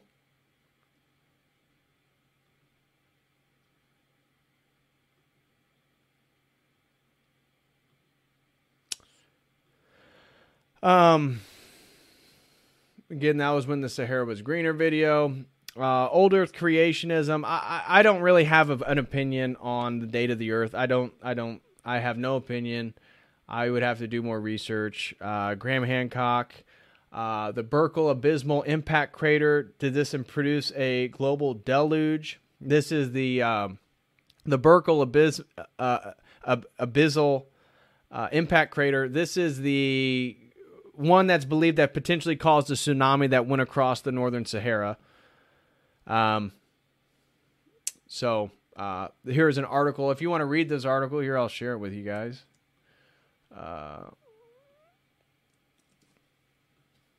Okay, there you go. If you want to check that out, feel free. Okay. And then we have, what is glacial isostatic adjustment? This is what I keep trying to talk about, how, this is a theory based on the advanced, the immense ice that was covering much of the Earth. And as these asteroids, meteorites, these cosmic impacts hit the planet, destroyed these, the ice caps falling into the ocean, melting, raising the sea level, potentially submerging many known land masses. Earth is always on the move, constantly of slowly changing temperatures, rise and fall in cycles over millions of years. The last ice age occurred just 16,000 years ago, when great sheets of ice 2 miles thick covered much of Earth's northern hemisphere. Though the ice melted long ago, the land once under and around the ice is still rising and falling in reaction to the ice age burden. Evidence of Noah's biblical flood happened, says Robert Ballard. Dr. Robert Ballard, an acclaimed underwater archaeologist, explains the evidence. Now Ballard is using even more advanced robotic technology to travel further back in time. He is on a marine archaeological mission that might support the story of Noah. He said some 12,000 years ago, much of the world was covered in ice. Where I live in Connecticut was ice a mile above my house, all the way back to the North Pole, about 15 million kilometers. That's a big ice cube, he said. But then it started to melt. We're talking about the floods of our living history. The water from the melting glaciers began to rush toward the world's oceans, Ballard said, causing floods all around the world. The question is, was there a mother of all floods? Ballard said.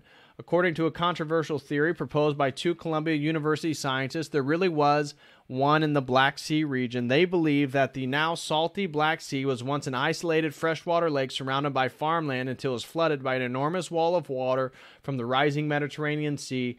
The force of the water was 200 times that of Niagara Falls, sweeping away everything in its path. Fascinated by the idea, Ballard and his team decided to investigate.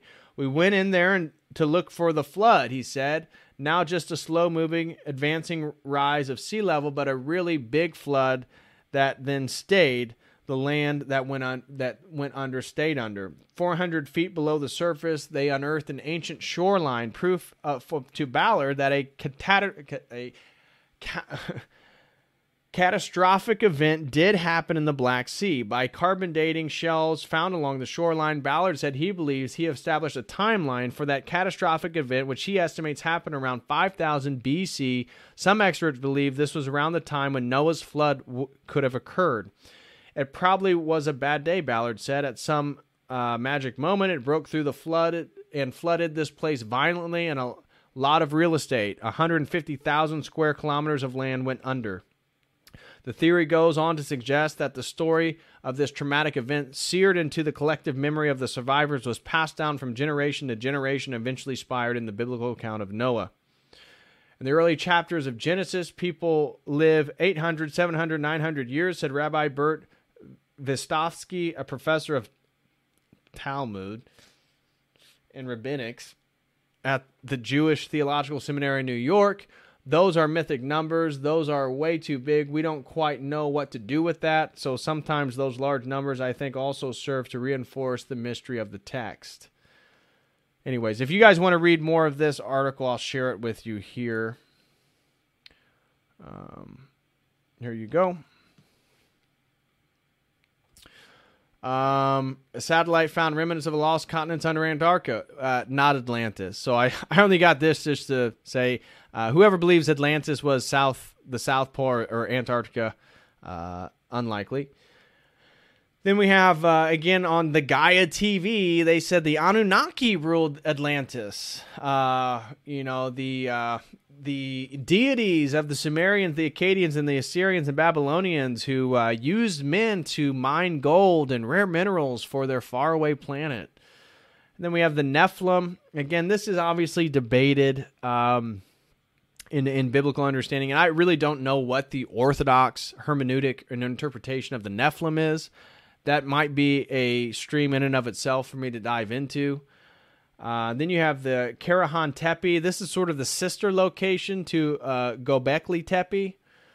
The site is close to Göbekli Tepe, and archaeologists have also uncovered a T-shaped stele there. According to Daily Sabah, the excavations have uncovered 250 obelisks featuring animal figures as of 2020.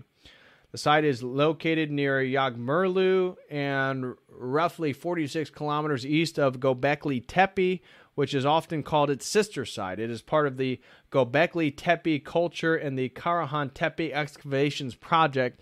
The area is known as, by local people, it is part of a region similar to sites now being uncovered. Okay. And then this was the Mauritania Slide Complex. This is out in the ocean, showing a bunch of land sediments that is actually wider than the peninsula of Florida. So what you're looking through right here, this dark image right here, okay, this is in fact the sediment. So you see Mauritania, you see Senegal to the right, and then you see this sort of large gray structure. This is the land sediment that is found in the ocean. And mind you, again, the width of this is actually wider than the widest part of the peninsula of Florida. So pretty interesting stuff there. And then all this stuff, Mansa Musa, Atlas Mountain Range, Göbekli Tepe, Antipodes. That basically does it, guys. I hope you found this stream interesting. Again, I need to give a major shout out to the Meta Ninjas. God bless you, brother. Meta Ninjas, thank you so much, man, for sponsoring these streams that you have sponsored. Thank you for your support. Thank you for your words of encouragement. I know we've gone back privately. I really appreciate it. Thank you so much, Meta Ninjas, for all your support and everything you've done. And again, all the kind words you've shared with me. So major shout out to Meta Ninjas for sponsoring tonight's stream. I hope it was useful. I hope that if you watch this, it kind of brought you up to date on many arguments and discussions around the lost city of Atlantis. Is it myth or is it real? I'm not sure. If I had to guess, I would probably say it's between the Richat structure and the Azores Plateau. I don't know. I think even looking into all the Richat structure stuff was still interesting because I wasn't that familiar with it. So it was certainly worth doing the research. It was certainly worth familiarizing myself with everything. But I really don't have a conclusive argument. Again, as a Christian, what I thought was interesting is the narrative of God's mating with mortal women. And so even with Poseidon and the sort of construction of Atlantis and all this different stuff, we see this in Genesis with, again, what's often referred to as the Nephilim, and the idea that these fallen angels mated with women, mortal women, and created these giants. I don't know. Does this have something to do with why God wanted to flood the earth and want to restart civilization in ways? I mean, are we? And I thought, and the fact that Atlantis is this idea of utopia, I was thinking, is that what we're moving towards the end times? Is the flood a sort of mirroring of the book of Revelation itself as we move towards the fullness of the Antichrist? Is this the fullness of these fallen angels, these Nephilim? I don't know. I sat and thought about it. I mean, do I believe God can send asteroids and meteorites and hit ice walls and melt water and change the geography of Earth? Yeah, of course I can. I also believe that God can create a planet that is already aged to a maturated state. So I don't know how to interpret the date of the Earth and all these different geographical and archaeological dating. I definitely don't believe in macroevolution. I think that's basically a debunked theory. So creationism, yes. Macroevolution, no. Therefore, no theistic evolution. I don't believe in theistic evolution. I don't know. I don't really have a definitive claim. That's why I just, again, wanted to present you guys with information and kind of let you make up your own mind. I do think it's interesting that Atlantis is used as a sort of expectation for, this sort of new world utopian. That, again, I think the dystopia we're moving into has elements of, maybe Satan is still working with these various bloodlines, these Nephilim, if you will, that are trying to manipulate the world. I don't know. This is just speculation here, but certainly I believe in a very spiritual reality. I'm not sure how to interpret all this different, speculation in regards to these ancient civilizations and whatnot. I'm not sure. I'm really not sure where to go with that or how to take it, but there has to be a God. There has to be a God that created everything. Therefore, the creationism has to be my beginning point from there. And then I really don't know how to deal with any of the dating stuff personally. This is something I'd have to dive into and think more about. So anyways, that's going to conclude tonight's stream. I really appreciate everybody being here. Please hit that like. And now I'm going to dive into some of the super chats. If you guys could please support the stream by sending in super chats using the Streamlabs link would be most preferable. Or if you would like to use YouTube, that is fine as well. So first super chat, let's dive into those. First super chat comes from George. Oh my gosh, my good buddy, my Greek friend, George from northern of the border. George, how are you, man? I hope you and your family are doing well. He throws in $5 Canadian. God bless you, brother. I can't wait to chat and catch up soon. I saw that you signed up for some one-on-ones. I cannot wait, George. I was just thinking of you the other day. Like, man, I haven't talked to him in forever. I was curious what you're up to, how the family is. Thank you so much, brother. You throw in a $5 super chat, no comment. God bless you and hope the family's doing well. Next super chat comes from Candace Spence, another good friend north of the border. She says, interesting stream topic. Glad I could catch it. I believe we have been kept in the dark about a lot regarding history, where things/events are not always what they seem. So it's imperative to always question. God bless you, DPH. Keep hustling. Well, thank you so much, Candace, and God bless you. I hope school's going well. Hope you're still enjoying your new location. Thank you so much for the support. And yeah, I do believe there's a lot of history that we just don't know. Many speculations regarding these ancient technologies. For example, just looking at aspects of the Egyptian pyramids, aspects of some of the granite obelisks there in Egypt, pretty wild. How did these ancients, carve? How did they get these granite structures and move them as far as they did from different quarries? I don't know. Did it have to be with some secret spiritual technology of the Nephilim, that, the New Age sees as these spacefaring creatures that they want to venerate and become? I don't know. But I think there is absolutely a ton about history that we don't know. So it's always good to question and dive deeper if you can. So thank you so much, Candace Owens. God bless you. Truly appreciate the $20 super chat. I wish you nothing but the best and would love to catch up with you. God bless you and your school semester. Next super chat comes from Pim Orsos. Shout out to Pim, one of our great brothers here in the community.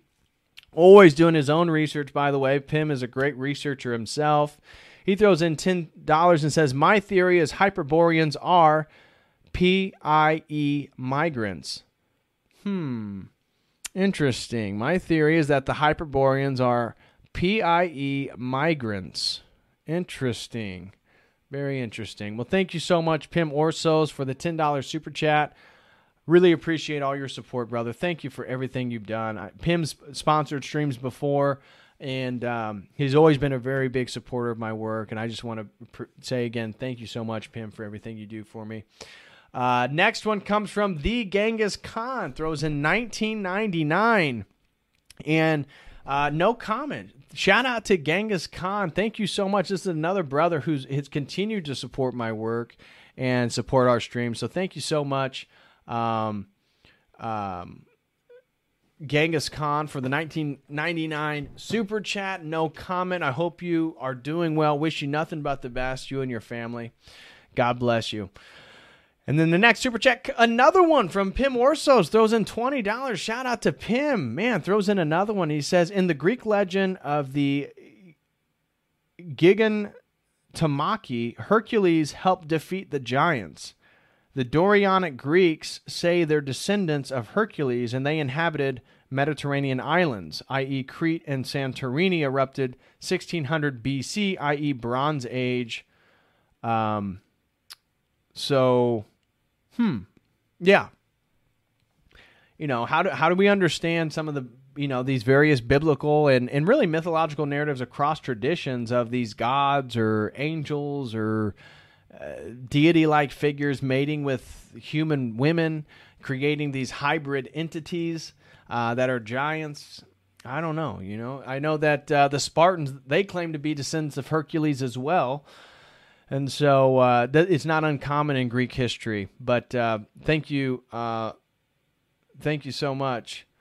And then the last super chat comes from Amptown1, and she says, "Great stream?" ? I don't know. Was it a great stream? I hope it was. I hope it was insightful. I hope we learned a lot, and I hope it was useful for many people. Looks like that's going to conclude the super chats. Let me go check Rockfin, and looks like nobody said anything on Rockfin, but I did mention on last time I missed a super chat on Rockfin, so I told him I would give him a special shout out. So let me do that now. I want to give a special shout out to Corbin Tolan, who threw in $2 on the last super chat and said, "Great stream. Thank you so much for another great informative topic. Marshall McLuhan had great insight from that far back," and he certainly did. And I want to thank again Corbin Tolan for helping me out over on Rockfin. And guys, I think that's going to conclude tonight's stream. Please smash that like for everybody that is still here. I hope everybody enjoyed it. Again, it was kind of a dense topic. I didn't exactly know how to present all this information to you guys, but I hope that it was useful and you guys had as much fun as I had learning about it. This was a topic that I really didn't know a ton about. It was fun. It was fun researching.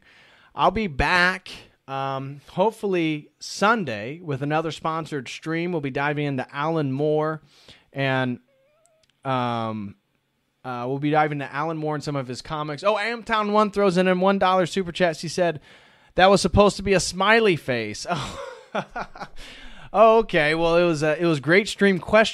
So I was like, I don't know. I guess the great stream, that's for you to make a comment on. So that makes sense. It was a great stream, smiley face. Well, thank you so much, Amptown1. I truly do appreciate your support, and I hope you come to church again this Sunday. I'd love to see you again and talk and chit chat after liturgy if you're free. Thank you again, Amptown1. I truly do appreciate your support, and again, I genuinely hope that you do come back to our parish and we're able to chat a little bit more this coming Sunday. So Anyways, guys, I am going to hop off here. Again, thank you all for the support. Please smash that like. I will try to be back Sunday with another stream. It may be Monday, depending on how much research I have to do for the next sponsored stream. But again, I just want to thank you all so much for the support. God bless you all. And until next time, as always,